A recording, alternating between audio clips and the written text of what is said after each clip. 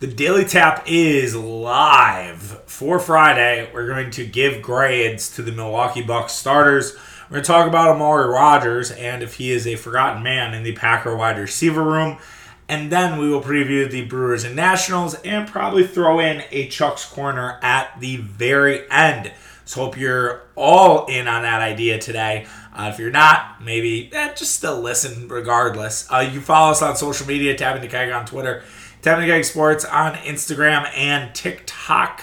Facebook also Tapping the Keg Sports. As well as make sure you're rating and reviewing if you're already subscribed. If you're not subscribed, please subscribe. Apple, Spotify.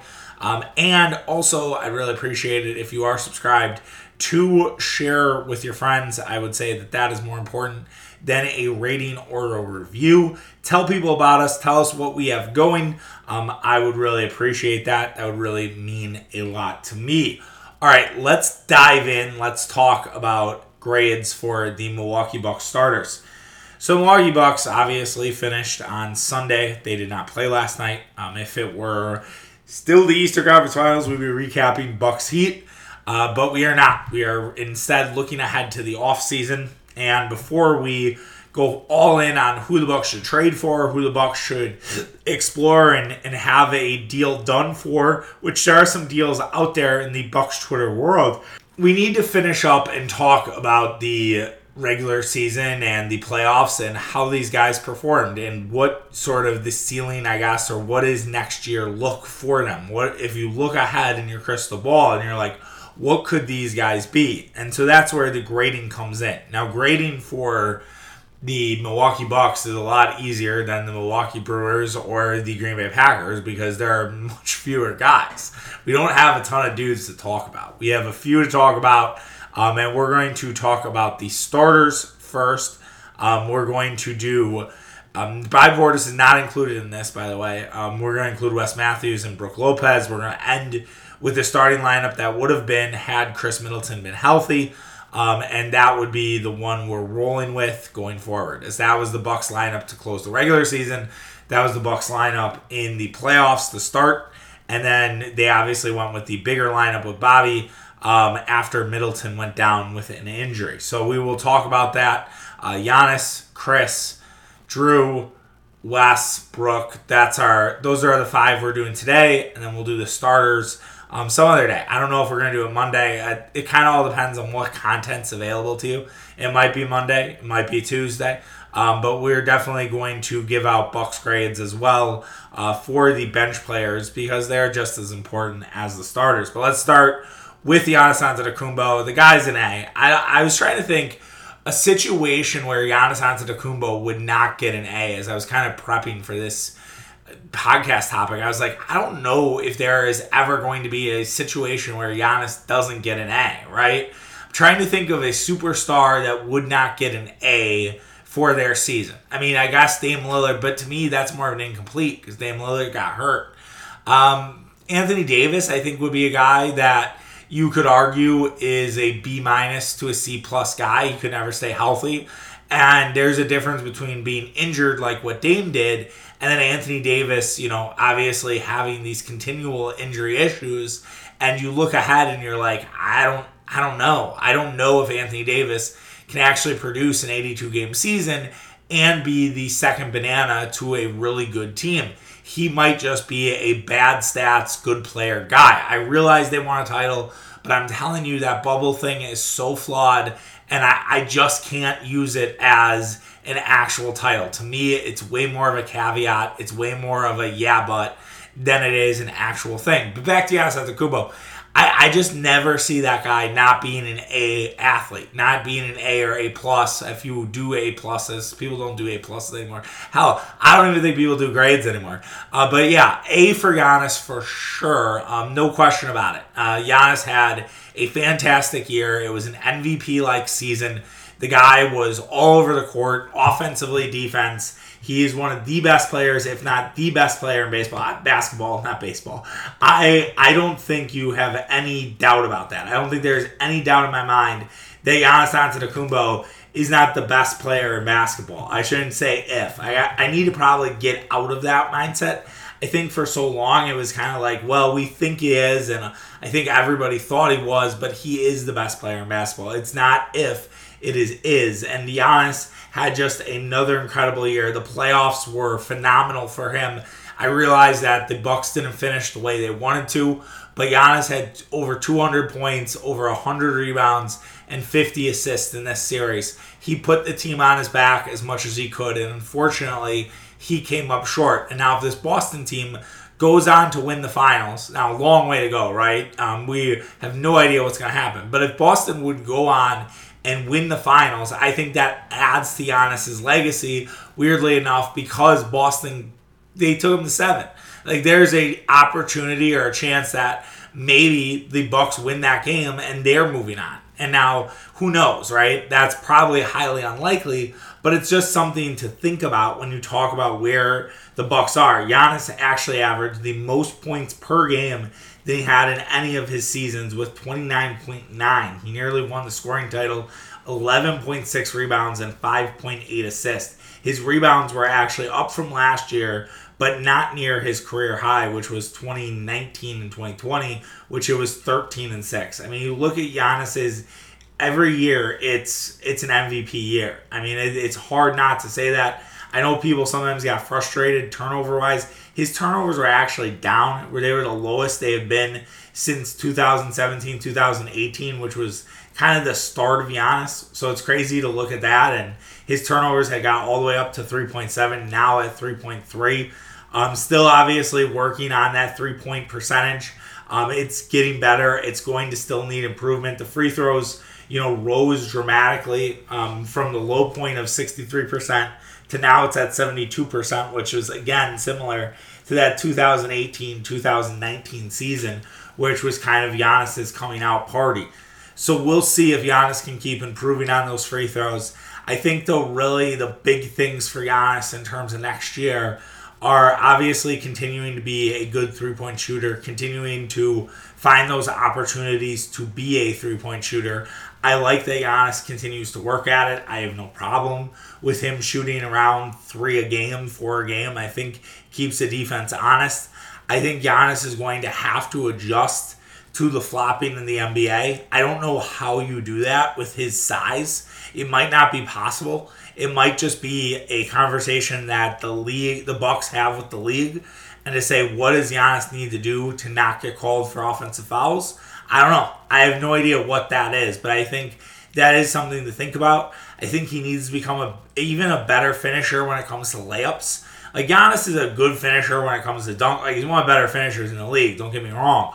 But when it comes to just layups, like, sometimes that touch isn't always there. I think he does need to work on that just a little bit. I think that's a secondary to how do you prevent the offensive fouls in the postseason, and on the same token, how do you, improve your three-point game a little bit. Now, Bobby Portis' personal shooting coach, said that he could fix Giannis in like a day, he said. So I don't know if Giannis will take that. Giannis really doesn't do a lot of coaching. It's kind of more on his own or with the Bucks staff. So we'll see if Giannis, employs somebody like that. I know Dirk's shooting coach, Holger, wanted to work with Giannis. Giannis kind of told him to fuck off because he didn't want to go to Germany.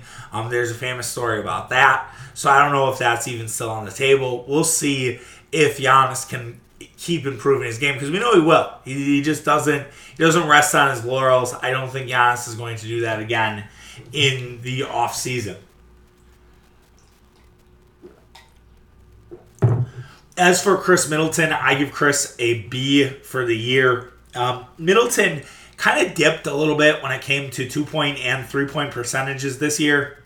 What's weird about Middleton's season is that he had a similar campaign against the year they lost to Toronto. If you look at the stats from that year and the stats from this year, they are weirdly similar, from Middleton kind of decreasing in terms of 2-pointers and 3-pointers. 3-point percentage, not necessarily overall. But yeah, I didn't necessarily love this year for Middleton. I know he was an all-star, but it felt like hey, sorry we didn't make you an all-star last year when you won a championship. It was more of what you did in the playoffs versus what Middleton did during that season. It really wasn't that deserving. Now, he kind of came on strong as the year progressed, But I do wonder, and I know he got hurt too, and I don't want to speculate this is the reason he got hurt, but I do wonder if it was just too much basketball for Chris Middleton. If you think about all the games they played in 2021, then he plays the Olympics, then he plays a bunch of games in this season. I think he also had COVID. I think he might have had COVID really early in this season as well. So you dealt with the Delta variant. It was before Omicron, which is a little more severe than Omicron, even if you are vaccinated. So there could have been a lot of things going on with Chris Middleton. Also a new father, so that's obviously an adjustment. I expect a much better year from Chris Middleton next year. I think that my expectation for Middleton is sky high. He's up for a potential extension. They could keep riding out his contract.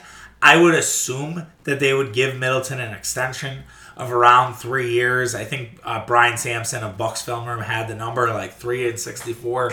I would assume that's what the Bucks do here and keep the Giannis and Middleton thing going for as long as they can. I think that would take Middleton close to Giannis's next contract, and so I think that all makes sense. I think having Middleton here for as long as you do with Giannis works for the best because, as someone pointed out, the Bucks have not yet lost the series with Middleton, Holiday, and Giannis. They haven't. I mean, the facts are facts. Now, granted, it's a very small sample size, but the only way the Bucks have lost recently has been either a bubble or the fact that Giannis had to carry the load without his number two.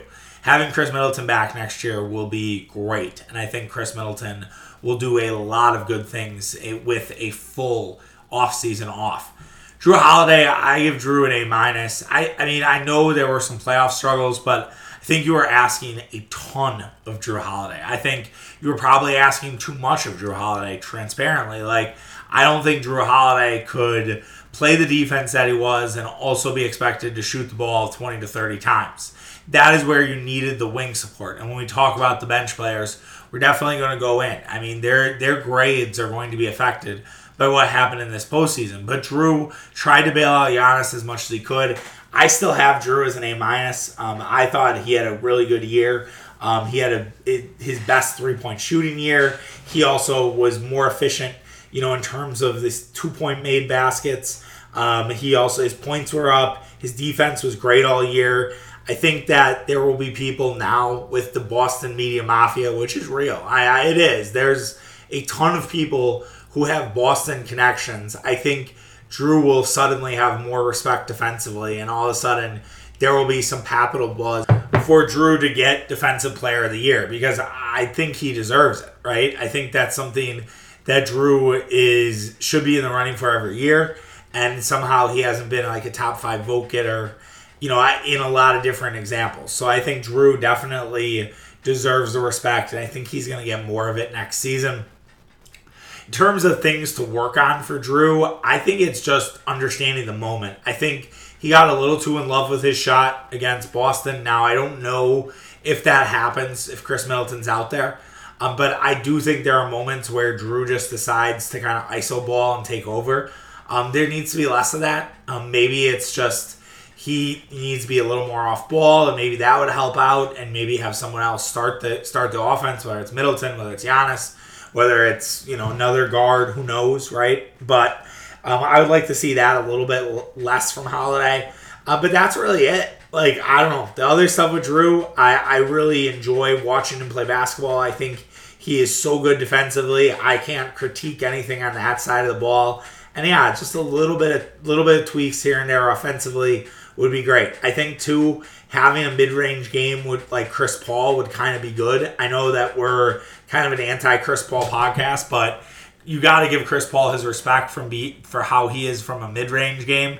I don't know if Holiday kind of has that, and I think it would really help him. I think it would really, make the drives to the basket a lot easier if guys had to respect a mid-range game from him. So I definitely think Holiday could develop that mid-range game, and that would really improve what he's already done. For Wes Matthews, it's a B- for me. Here's the thing about Wes. I like what Wes did. Wes was your PJ Tucker this season, all right? They needed a guy like Wes Matthews, and he was a great pickup in December. Wes Matthews, though, does not give you anything offensively. you can't win with Wes Matthews. Now, I'm not saying you need to upgrade and have a fourth star on the team, as Chris Herring suggested ridiculously in Sports Illustrated. But what I am suggesting is that Wes Matthews isn't a starter. PJ Tucker can do his things, but the thing about PJ is he still can hit a corner three, or he can still have a game where he has 16 or 17 points because he's knocking down corner threes. Wes Matthews does not have that capability. If the Bucks wanted to bring Wes Matthews back, I'm perfectly fine with Wes staying here. I just don't want Wes to be a starter again. I think that has to be a improvement, an area of emphasis, and that Wes goes back to the bench and gives you anywhere from 10 to 15 minutes. He guards, the best, wing player on the other team. Maybe he's in crunch time lineups. Maybe he isn't. I think it would all depend on what's kind of the vibe of the game, what's the energy of the game. But yeah, I would bring Wes back, for a 10 to 20 minute sort of experience versus him being a starter, because he just is a zero on offense. And you can basically forget about Wes if you're in opposition. And what the Bucks need to try to avoid is having that guy next season. Brook Lopez gets a B+ for me, and it might be a grade that it shouldn't be. I realize he didn't play a lot in the regular season. I think it could be high, could be a lower grade. It could be an A. I guess it'd be a higher grade, right? Even though it's a lower number. It could be an A- even, because I think just all the impact Brook had immediately was there. A lot of talk about how bad the Bucks defense was this year, how it took a step back from years prior. And really all it was they didn't have Brook Lopez. And when they had Brook Lopez, it was really successful. And they saw some great things with Brook. I mean, the defense that he brings is phenomenal. It is underrated. It is really, really strong. And then his occasional offensive spurts. I think he's forgotten about on offense, in my opinion. I don't think Bud does enough to free Brook Lopez, and I think you can see that Brook can still be a productive anywhere from 8 to 14 point guy in the paint. He's lost his ability to shoot threes. I just don't know if that's coming back. Maybe, that was a back thing, right? Where he's trying to still get comfortable with his back, and the three-point shooting is a different motion than what he does taking it to the lane or blocking shots. I realize I'm kind of making an excuse for him, but seriously, I don't know. Maybe full off season, it'll be a lot better. But he was definitely more springy. I don't think you get rid of Brook Lopez. I think Brook also will get an extension this offseason. I forget the numbers that Brian put out there, but I think that would make more sense to me than getting rid of Brook Lopez or putting Brook Lopez in a trade. I don't think there's any reason to not run it back with the Bucks starters minus Matthews with what they did in 2021. They won a title in 2021 with this same core. I think you can do similar and look at what needs to be improved. I think you can try to find a PJ Tucker-like replacement. I realize not everybody's PJ Tucker, but maybe that is your missing piece. I don't think it's Wes Matthews. I think they need to find someone a little bit better offensively to sort of fill that void. And once they do, I think they could be very successful. And I still think they could, if they decided to really run it back and it was just this starting five when we start the season next year, probably in Boston, I would be okay with it, but I would have some reservations just because I do think you need to keep improving. You need to keep developing. You need to keep sort of growing as a team. And even with your guys, your top guys like Giannis, Chris, and Drew, the next tier can be improved. And that's what I think the Bucks need to look at this offseason. Let me know what you thought about the grades. If you agree, if you disagree, would happy to hear your own grades for the Bucks starters. Moving on to Amari Rodgers and the Green Bay Packers. Jason Vrabel, the Packers wide receiver coach, met with the media yesterday, and he had a very interesting comment about Amari Rodgers. Vrabel said this. Amari Rodgers, so here's a quote. I feel really good about Amari. Cobby bumped me the other day and was like, yo, you can feel it from him. I just smiled. It's just the start. Said his confidence is starting to build. Things are starting to click. That was from Zach Krause, who had the quote. I love this. I love this from Amari. I love the idea of an Amari Rodgers breakout season. I think that we are all sleeping on the idea of an Amari Rodgers breakout year because Amari Rodgers was really a non-factor last season. He had some struggles in terms of special teams. He looked slower. Whether that was he added on weight and he didn't necessarily need to. But there has obviously been a lot of work being done. I'm not surprised. It's a smart kid. He's a coach's son. He was a top 100 pick. I would imagine that Amari Rodgers would start to thrive. And he is a forgotten guy when it comes to the Packer wide receiver room. There is the fact that, yes, you have Randall Cobb. And Randall Cobb is basically what Amari Rodgers will be. And the hope is that Amari Rodgers is the next Randall Cobb.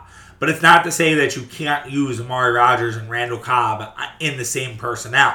You could have an 11 personnel or even a 10 personnel and basically have Amari Rodgers and Randall Cobb running crossing slants, or just full crossing patterns. To me, I think that could be unstoppable for what the Packers want to do. I think you could definitely have Amari Rodgers and Cobb on the field at the same time. Also, too, he was very healthy last season, but Randall Cobb has gotten himself hurt before. You're going to need, that backup and also the potential gadgets.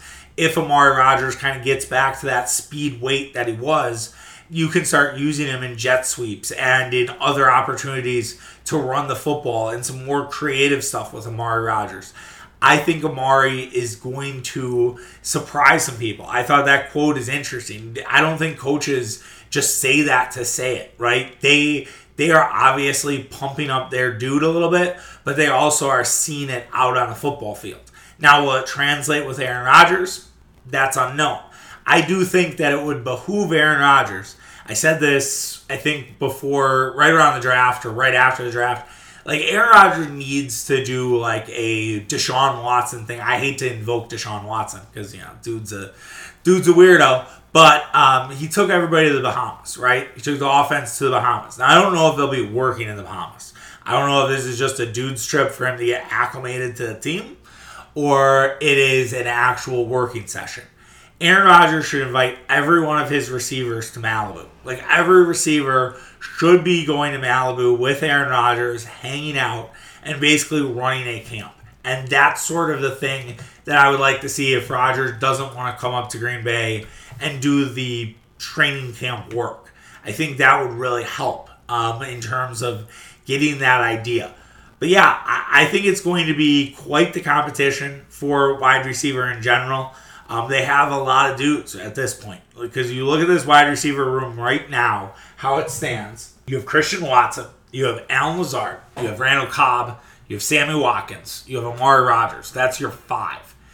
Then you have Juwann Winfree, who is 6. Romeo Doubs, who is 7. Malik Taylor, 8. Samori Toure, 9. Then they also brought on Danny Davis as a undrafted free agent, the kid from Wisconsin, so that would be 10. So that means that you're probably going to do 7 in the receiving room. Juwann Winfree I like. I feel like there is potential there, but I do wonder, is Juwann Winfree the guy on the chopping block here? Because Malik Taylor has been an excellent special teams guy. I think it would come down to if they can replace him, whether that's with Doubs. Man, it's going to be a struggle. I look at his name and I want to say Dobbs, but it's Dobbs. And Romeo Doubs, whether Dobbs is a guy who kind of takes Taylor's spot, and then you don't have to really worry about Taylor. So maybe that's kind of the secret sauce, and then that's your 7. And Torre is a practice squad guy. Danny Davis might be a practice squad guy. That could be a real opportunity. I could see that being a very strong possibility. Because I don't necessarily see this wide receiver room expanding anymore. I know people have talked about Odell Beckham, talked about Julio Jones, but where would you put them? Where would you put those guys right now? Those guys, there's no room. And everyone's like, well, it's a downgrade from having Devontae Adams. Well, yeah, Devontae, best receiver in football. But you still have Aaron Rodgers. Still have Aaron Rodgers there. I think Sammy Watkins is kind of an underrated asset. I think Sammy has had some good years. with Kansas City and Baltimore. Got to remember, too, playing for Baltimore is much different than any other team in football with the way they run the football, with the way they approach offense. So to me, I feel like Sammy kind of got a bad rap. Not necessarily a bad rap, but I think there is an assumption that he's washed. And I don't think that's the case. I do think he's injury prone. And so I think sometimes when you do get injury prone, it is a feeling of being washed. But yes, if they can get a semi-breakout year from Amari Rodgers, like let's just say Amari Rodgers has 500 yards and 3 touchdowns next season. I'm taking that. I'm taking that all the way to the bank. I think that would make the Packers offense very good. And Amari would, and he's then on a pathway to becoming a starter in the NFL. And so then you kind of see the next generation of Packers, right? You see it with Christian Watson, Dobbs, and Rodgers. And those are those guys. And then that becomes the team. And that's the beauty of the Green Bay Packers. And I know sometimes draft and develop gets people cranky, gets people fired up. But this is exactly why you do it. Because every couple of years, you see the next generation, the next iteration of guys. And who knows, maybe Aaron Rodgers is still playing football because he's a cyborg and quarterbacks are going to play forever. All right, real quick, the Brewers and Nationals get going this weekend. Should be decent weather. I think tonight is probably your best day from a weather perspective. I don't know if the roof will be open at Miller Park, but I still think this would be a great opportunity to get out to the ballpark this weekend if you're looking for something to do. I don't think there's a ton going on. I think, it's kind of a weird week, right? It's the weekend before Memorial Day, so you don't have that. Oh, I guess rain's in the forecast tonight. So maybe you will not. Your precious tailgates will be potentially ruined. But yeah, it's 72 today. Then tomorrow's cold. And then Sunday, weather's nice, but it's only going to be 60. It's not even really great tailgate weather. So yes, the Brewers face a Nationals team that is, I would say, in the rebuilding phase, right? They are far behind the New York Mets, who've been a juggernaut so far in the NL East. The Nationals right now are a record of 13-26. They've lost 7 of their last 10. They are not a good pitching team. They have a run differential of 45. So there could be an area of opportunity for this Brewers offense to get going. They start against Eric Friede, who's been better this season. Friede last year was a complete gas can. He's been a little bit better this year. The underlying numbers say at some point there's going to be a blow up. He's facing Eric Lauer. I think it's really interesting for Eric Lauer. See if he can get off the mat. The Nationals have not been that good against left-handers this season. Then on Saturday, you have Brandon Woodruff against Patrick Corbin. Corbin is the gas can. Like, to me, if you're talking about who is the gas can in baseball, it's Patrick Corbin. Now, Aaron Sanchez, who they're facing on Sunday, might also be a similar candidate. But Milwaukee's struggles with left-handers should not affect them against Corbin. I realize they're not that good against lefties, but to me, a guy like Corbin is the perfect recipe to sort of get going again against left-handers. Corbin has been awful this season. And Brandon Woodruff, too, trying to keep improving, trying to keep, those clean sheets. It's been sort of a struggle for Woodruff this year, but maybe, getting run support will help him. He definitely got it in Miami when the Brewers won 7-3. And then you have Freddie Peralta against Aaron Sanchez, as mentioned. Freddie had an amazing start on Monday. It was phenomenal. Freddie was really good in that game. We'll see if he can follow it up. Again, the Brewers should have areas of opportunity to get run support with Aaron Sanchez.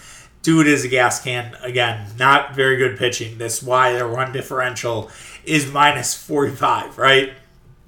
And this is exactly the reason why. And it's on full display this weekend. And they do have a good offense. The Nationals have Juan Soto. I can't believe that Juan Soto is being talked about in trade talks. He, to me, is one of the best players in baseball. You don't trade that. Like, that's just something you don't do. He is a guy you'll worry about every time he's at the plate. And definitely it helps, I guess, that you have Lauer going tonight, so there's a lefty-lefty matchup. but that really doesn't affect Soto too much. Former Brewer, longtime former Brewer, Nelson Cruz hasn't really got going this year. The deadening of the ball has led to some struggles. Cruz has only hit 4 home runs this year. So there is that. Maikel Franco hasn't been bad. Franco has done some things against the Brewers in the past. Miller Park's been a friendly place. Cesar Hernandez has killed the Brewers in the past as well. Both Franco and Hernandez, to me, seem like obvious trade candidates this offseason. Might be a showcase game for Franco, honestly, with the Brewers kind of lacking the depth at third base. I know they have Urias, but they do move him around. To me, Franco seems like a guy, kind of going back to the Braves model of last year, of just getting as much bench support as possibly needed. Franco could be that guy for them. Yadiel Hernandez is a emerging player as well for the Nationals. So they have some interesting guys. Again, I think it would be worth a visit to the ballpark. I don't think the entry would be that inexpensive, especially Friday.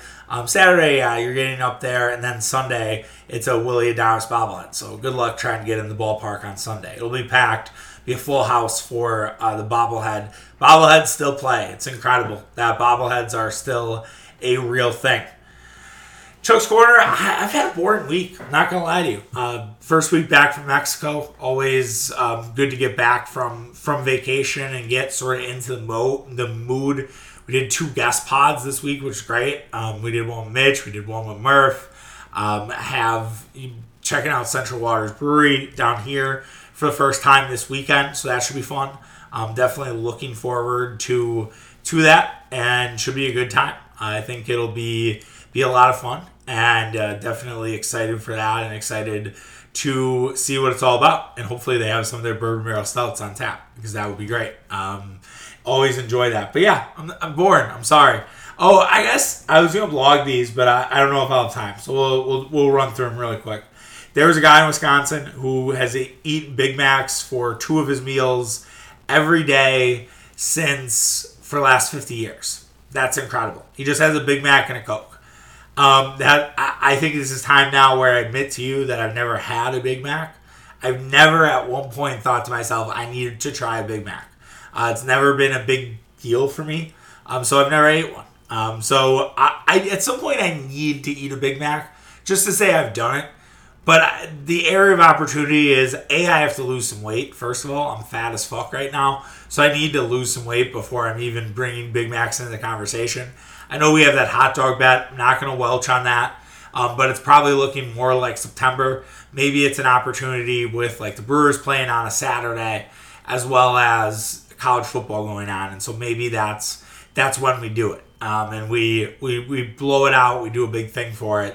But yeah, I'm not welching on it. I just need to get a little less fluffy. The other thing too is David Gruber's bringing back the Milk House. It was the Herb Cole Milk Stand for years at the Wisconsin State Fair. Now it'll be the David Gruber Milk Stand. I know everybody made the joke, 1 milk, that's all.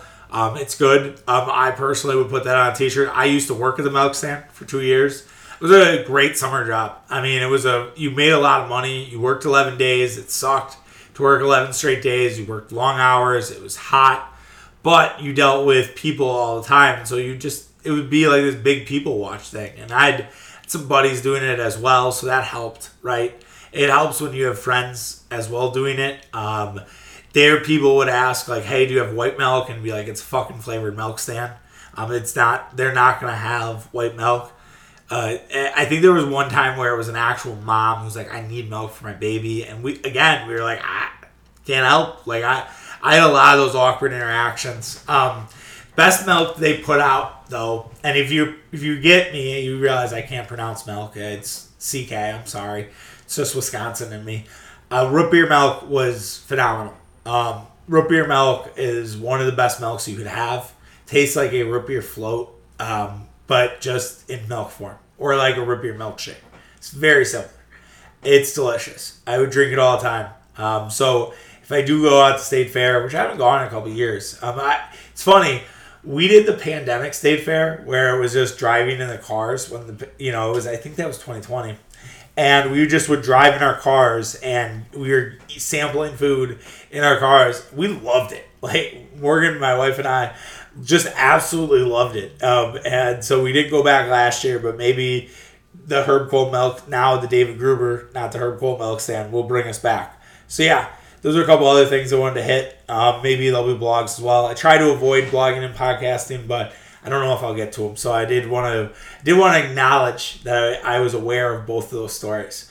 All right, guys, take care of yourself. Have a good weekend. Enjoy the Brewers. Enjoy the basketball. Hopefully it can get exciting. A lot of blowouts, man.